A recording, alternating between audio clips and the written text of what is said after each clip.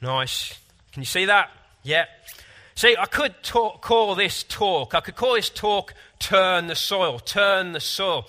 That is the phrase that got caught in my head, and we will get to that later on. I could also call this talk what I sense that God has been saying to me recently. Not as catchy, is it? Not as catchy. But how does God speak to us? Where is this talk coming from? So let's get going on this. Let's get going with the markers. You see, we're talking roads here. Roads. A roads, B roads, unmarked roads. Channels of communication that are open to God and for us in our lives. Roads. Because if we're in relationship with God, then we need to be listening out for Him, trying to get clarity on what He is saying to us. How does God speak to us? For me, there are a number of different ways. They are like these A roads and B roads. So let's draw me here. That's me. Could do a brain here as well. It's more like a phone, doesn't it? Maybe that is how God speaks to us. And then we've got these roads. We've got these A roads coming in. That's quite a large road coming in there. And we've got another one coming in there. And we've got a B road maybe coming down here. And another B road coming in here. And maybe there's one or two sort of unmarked roads coming in down the side here and down here. So how does God speak to us? The A roads, what could that be? Well, for me, I think maybe an A road is prayer. Prayer, it's an essential road. Lots of traffic on this one here. So let's put prayer down here.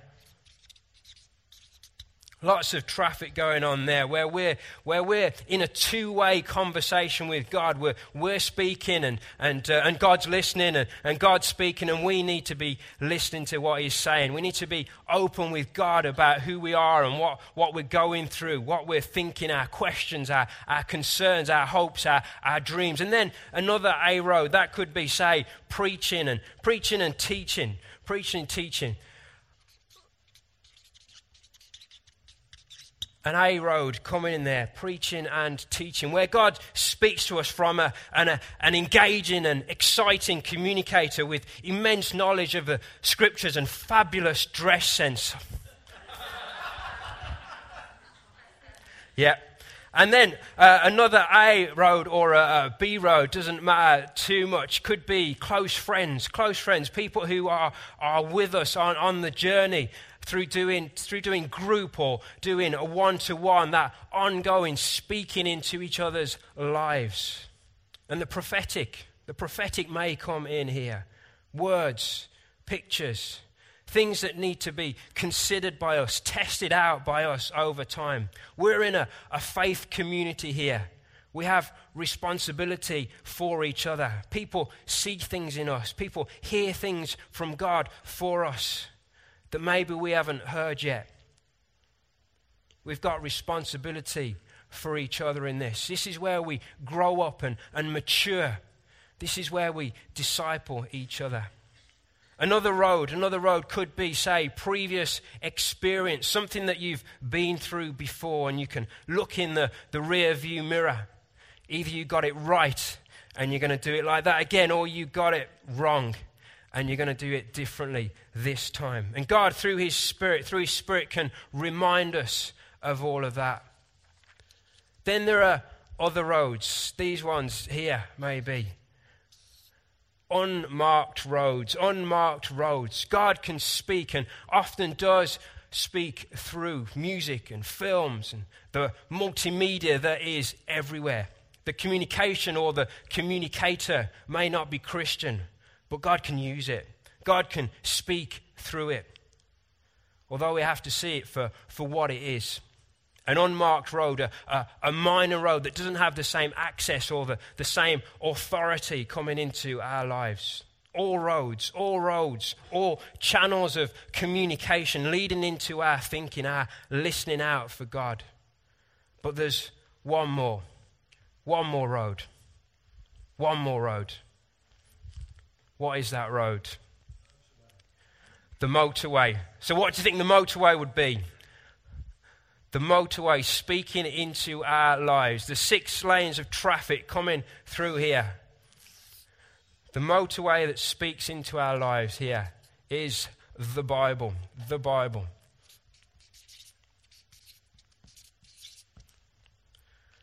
The Bible is the motorway of God's communication into our lives. 6 lanes of traffic's going in both directions, and it's what all the other roads run into.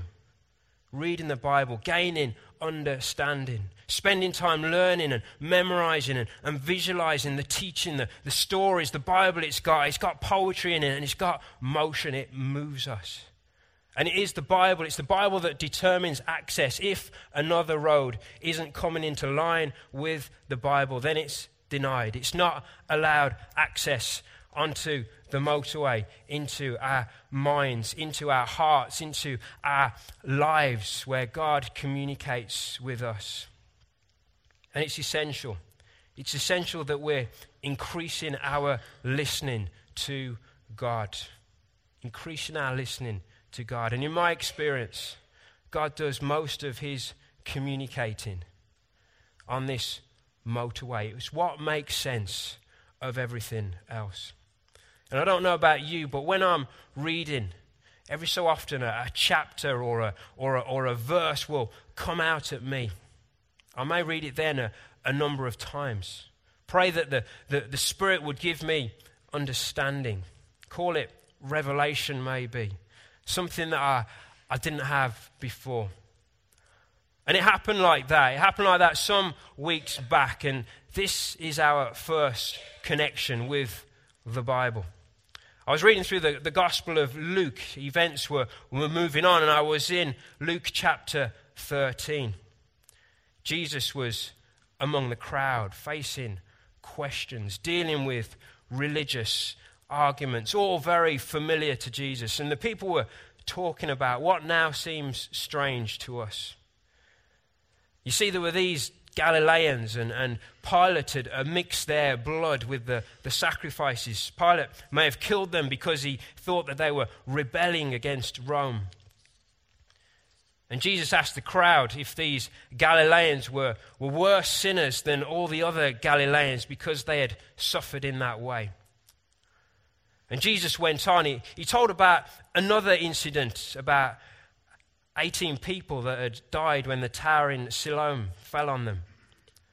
They may have been working for the Romans on an aqueduct there. And he asked if they were more guilty than all the others in Jerusalem. Both times in answer to his own question, Jesus said, no.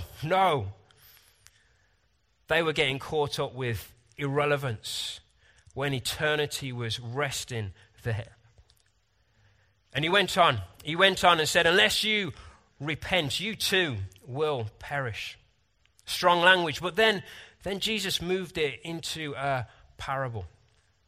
A parable. Something more subtle. Something more visual. And it's that parable that I'd like us to read. So that's in Luke 13, starting in verse 6 and going through to verse 9. Jesus said, a man had a fig tree planted in his vineyard. And he went to look for fruit on it, but did not find any. So he said to the man who took care of the vineyard, for 3 years now I've been coming up to look for fruit on this fig tree and haven't found any. Cut it down. Why should it use up the soil? Sir, the man replied, leave it alone for 1 more year, and I'll dig round it and fertilize it. If it bears fruit next year, fine. If not, then cut it down. What got me when I was reading this parable was what the fig tree was growing in, the soil. The soil and the phrase, turn the soil caught in my head. Then there was a second connection into the Bible that came with the Apostle Paul and his letter that was written to the church in Corinth. Paul sounded worked up with them. They seemed to be setting the leaders against each other, claiming that one leader was better than the other. So he challenged them. He questioned their understanding of God's work in their lives, where growth came from. In 1 Corinthians 3, verses 5 to 9, Paul wrote, "What after all is Apollos, and what is Paul? Only servants through whom you came to believe, as the Lord has assigned to each task. I planted the seed, Apollos watered it, but God made it grow. So neither he who plants nor he who waters is anything, but only God who makes things grow. The man who plants and the man who water have one purpose, and each will be rewarded according to his own labor. For we are God's fellow workers. You are God's field, God's building." The first connection into the Bible with Jesus and the fig tree not bearing any fruit, the gardener coming, not wanting to cut it down, digging around it, fertilizing it for one more year. Now the second connection is with the letter to the Corinthians. We have Paul and Apollos and the seed, the one that planted, the one that watered, and we've got God making it grow, and us as God's field. These two scriptures are soil-based in the pictures they use. They are soil-based in their approach to discipleship. Soil-based. How they describe it, how they see growth coming, being dug around, being fertilized, looking for fruit, being planted, being watered, how God makes it grow. And I've got this revelation. It isn't original to me. Jesus already communicated it. If you can create the right soil, the right environment, when that seed is planted, whoever plants it, then if you water it, if you dig around it, if you fertilize it, then discipleship happens. It happens. People grow. And it's God that causes that growth to come. And this is for us as individuals. Our discipleship, our relationship with God, and for us as a church. And we've got to ask ourselves the question, the soil around us, how we live our lives, what we're growing in, what our roots are going down into. Look around yourself. Is it good soil? Is it good soil? Is it conducive to growth? Does it need turning? God is never fooled. He's never fooled by the soil up, what is seen on the surface. God is convinced by the soil down, what lies beneath. As far as we reach up, we've got to be investing down. And as a church, as a leadership, more than that, as a community of faith, because we're all responsible for this, are we creating good soil? Good soil, good environments, places where God can cause the growth. And are we open? Are we responsive when God says to us as a church, turn the soil? So we've got that far. We've got soil-based discipleship. But then there is another connection here. A great story, but something of a curveball that we're going to throw in. No mention of soil here. It comes out of the Old Testament. So we're going to go back. We're going to go back to the book of 1 Samuel and chapter 14. And the situation is this. There was deadlock going on between Israel, led by King Saul, and their constant enemy, the Philistines. It says that Saul was staying on the outskirts of Gibeah under a pomegranate tree. And with him were about 600 men. Not great leadership, relaxing when there was a battle to be had. Saul's son, Jonathan, had more about him than his father and was looking for a fight. So he called his armor bearer, suggested that they go over to a Philistine outpost. In 1 Samuel 14 verse 6, where we pick up the story, it says, Jonathan said to his young armor bearer, "Come, let's go over to the outpost of those uncircumcised fellows." Sounds very British, that. "Perhaps the Lord will act on our behalf. Nothing can hinder the Lord from saving, whether by many or by few."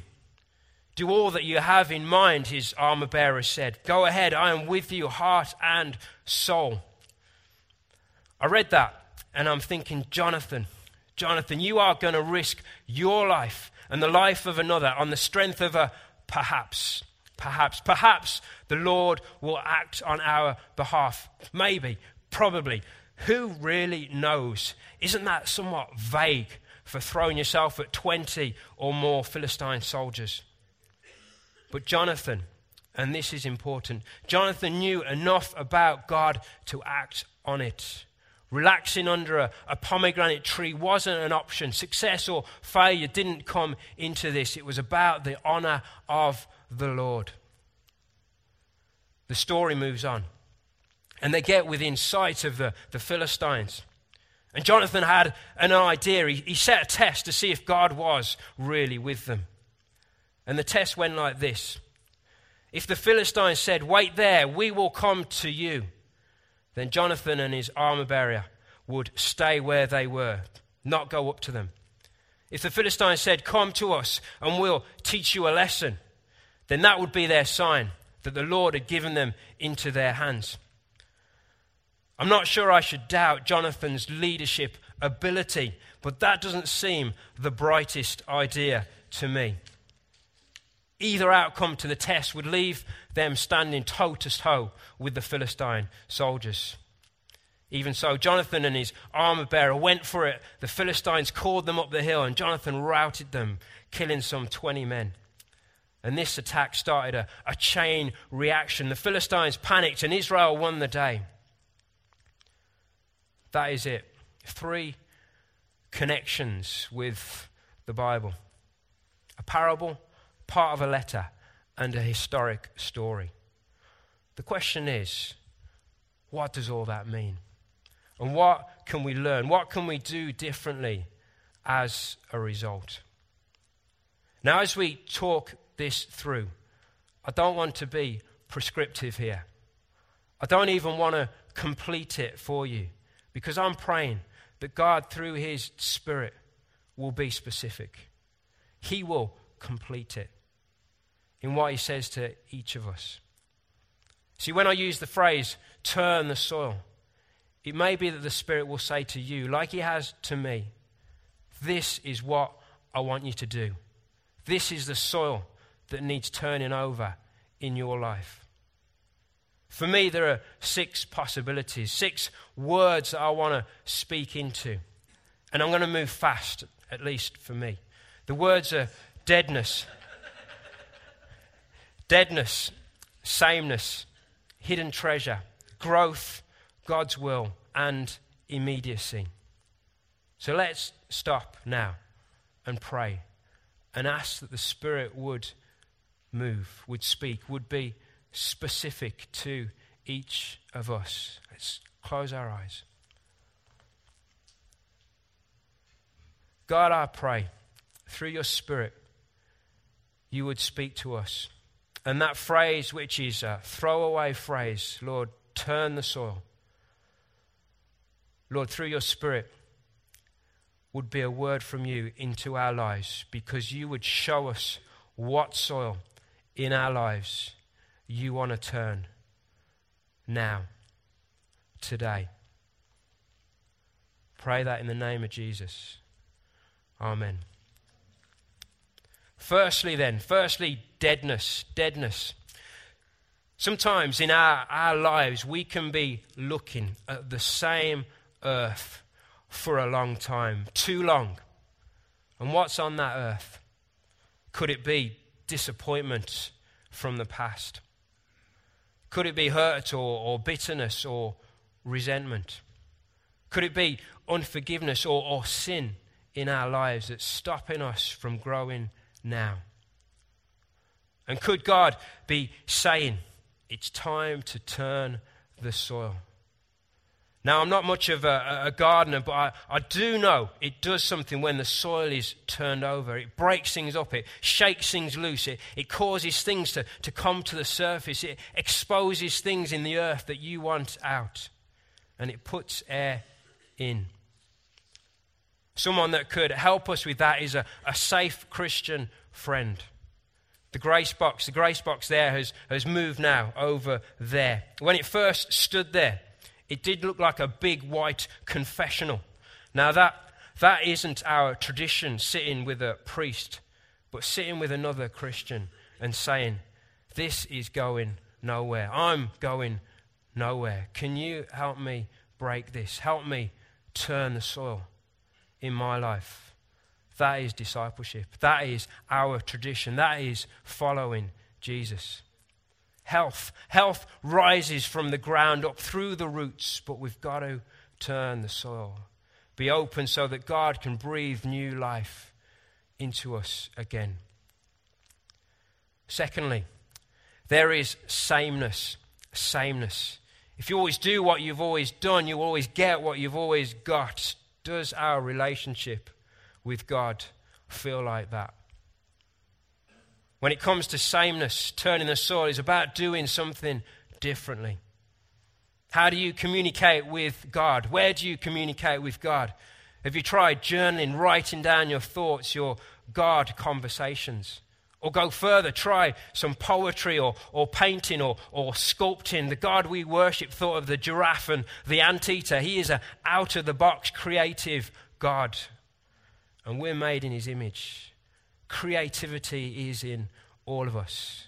We did it in play school with paints and Play-Doh, but we get so caught in sameness. Turn the soil. Let's get creative as we communicate with our Creator. And in our reading, in our learning, is it Christian authors like John Ortberg and Jeff Lucas that we go for with engaging stories and life applications? Then turn the soil.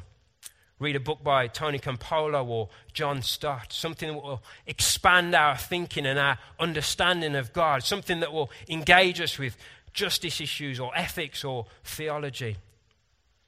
Every so often I have some non-Christian input. I read a book or listen to some music or go watch a film. I keep this motorway of the Bible there, that authority that determines access.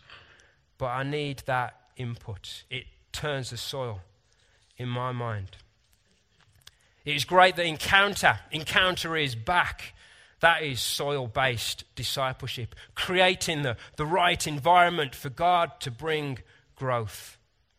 At Encounter Teach earlier this month, there was a session on homosexuality, and we could have come to that with a certain opinion and then listening to the teaching, connecting with the Bible, hearing the different sides to the argument. That opinion could have changed. The soil turned. Then, when I'm in church, do I always talk to the same people? Do I always sit in the same place? There may be reasons for that, but it could be we need to turn the soil. Talk to someone new. Sit somewhere else. Do something unexpected.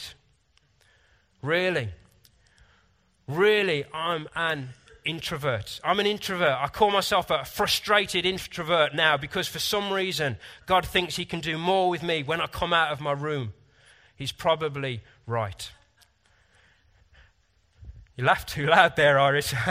And now I'm out. Now I'm out. And I keep asking, go back in, go, no. Now I'm out. I keep asking this question of my life.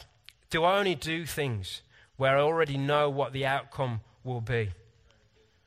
But that doesn't require faith. Turning the soil here means doing things where we don't know the outcome. We need to compete against sameness in our relationship with God, in our faith, because if we don't, we'll get bored. We'll become predictable. And each year when the answer comes, when the owner comes to look at the fig tree, the fruit will dwindle to nothing. The next two are short. So thirdly, there is hidden treasure. In Matthew 13, verse 44, Jesus told this parable. He said, "The kingdom of heaven is like treasure hidden in a field. When a man found it, he hid it again, and then in his joy went and sold all he had and bought that field." Great, that's unexpected, that's spontaneous. We can spend a long time trying to work things out, and often that is right, using strategy and informed judgment. But I think the Holy Spirit can sometimes bypass all of that and say, there is treasure in that field. Go buy it. Even though that field has got a lot of soil in it and we're going to get our hands dirty, turning the soil. It's about the joy of finding buried treasure. And fourthly, there is growth. In Mark 4, verse 28, Jesus told this parable. He said, "This is what the kingdom of heaven is like. A man scatters seed on the ground night and day, whether he sleeps or gets up. The seed sprouts and grows, though he does not know how. All by itself, the soil produces corn, first the stalk, then the ear, then the full grain in the ear." Let's keep this visual. So we've got the soil, we've got the stalk, we've got the ear, and we've got the full grain in the ear. I'm sure that was worth doing. This is about commitment. This is about commitment, about being in it for the long haul. Faith grows inside of us over the years, and it's God that causes the growth. We can't expect the corn when there is no stalk. Fifthly, there is God's will. God's will. I was challenged recently reading a book by Francis Chan. It's called Crazy Love. And I was getting to the finish when Chan wrote this. He said, "I think a lot of us need to forget about God's will for my life. God cares more about our response to his Spirit's leading today, in this moment, than about what we intend to do next year." At first I thought, I don't agree with that. But then I got what Chan was driving at. Getting so caught on God's will for our lives can leave us frozen, not moving, waiting. You hear it sometimes. If only I knew God's will for my life, then I would give it my all. And that is the attitude that Francis Chan was exposing. It requires less of us to think about God's will for our future than it does to ask God what he wants us to do in the next 10 minutes.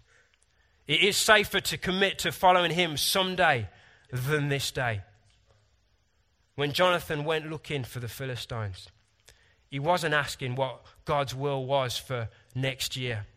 He was responding to what God was doing now. And he was going to take that hill. In my own life, and where I am at now, there has always been a certain vagueness about what God was doing, his will for my life.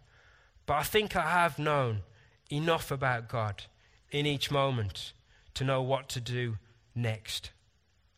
It could seem reckless, but again, thinking about my own life, I don't think reckless is a word you would use.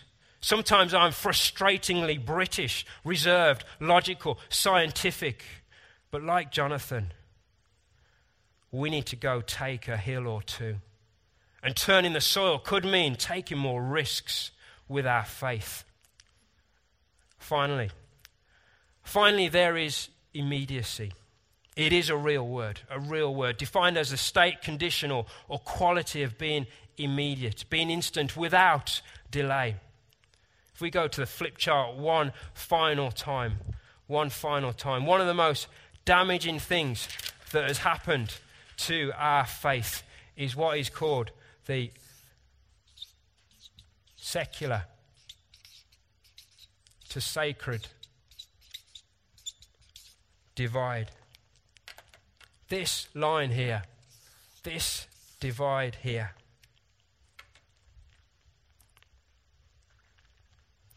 It's where what we do in our faith, prayer, worship, church, The sacred acts where God is with us is divided from what we do in our lives, our homes, our families, our friendships, work, leisure. The secular acts where God could be excluded by us. I find myself praying often now that I could experience, that we could experience God in every minute of every day. No divide, the immediacy of God in every moment made holy in an instant because of him. We're going to finish with reading the Bible. What is the motorway for God communicating with us? And I want to read Matthew 6, starting in verse 25. I'm reading it in the Message translation because I love the imagery, the words and the phrases that it uses. And what we could do with this final connection with the Bible is try to diffuse it, make excuses for the simplicity of it, saying we're only human. It isn't real life with the economy as it is, with the world as it is, with jobs and pensions and relationships, the stress and strain of it all. But why would we do that? This is God's word. This is the teaching of Jesus translated for greater understanding. Either we believe and live in the truth of it or we don't. So in response to God, let's read this through. Maybe close our eyes, open ourselves to the Spirit, and let the Spirit turn the soil. If you decide for God, living a life of God worship, it follows that you don't fuss about what's on the table at mealtimes or whether the clothes in your closet are in fashion. There is far more to your life than the food you put in your stomach, more to your outer appearance than the clothes you hang on your body. Look at the birds, free and unfettered, not tied down to a job description, careless in the care of God. And you count far more to him than birds. Has anyone by fussing in front of the mirror even got taller by so much of an inch? All this time and money wasted on fashion, do you think it makes that much difference? Instead of looking at the fashions, walk out into the fields and look at the wild flowers. They never primp or shop, but have you ever seen colour and design quite like it?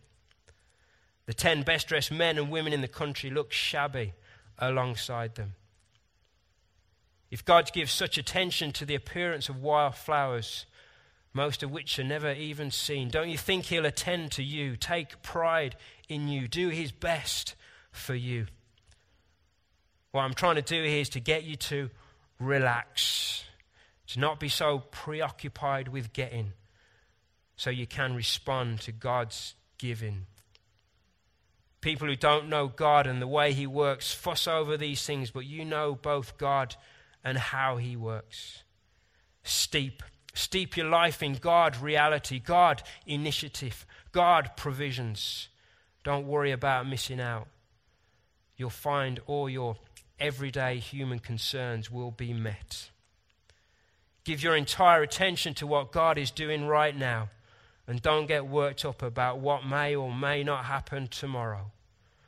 God will help you deal with whatever hard things come up when the time comes.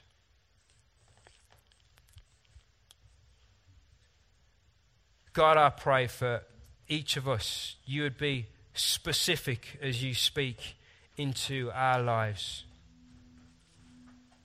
Lord, you would turn the soil. You would show us where, when, what, how, who with. You would show us what soil needs turning. And God, we would do it. We would do it as soon as we can. We wouldn't be asking so much about God's will for the future, but we'd be responding to what you're doing right now in our lives.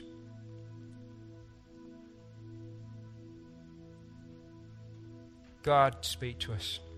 Pray that in your name, Lord Jesus. Amen.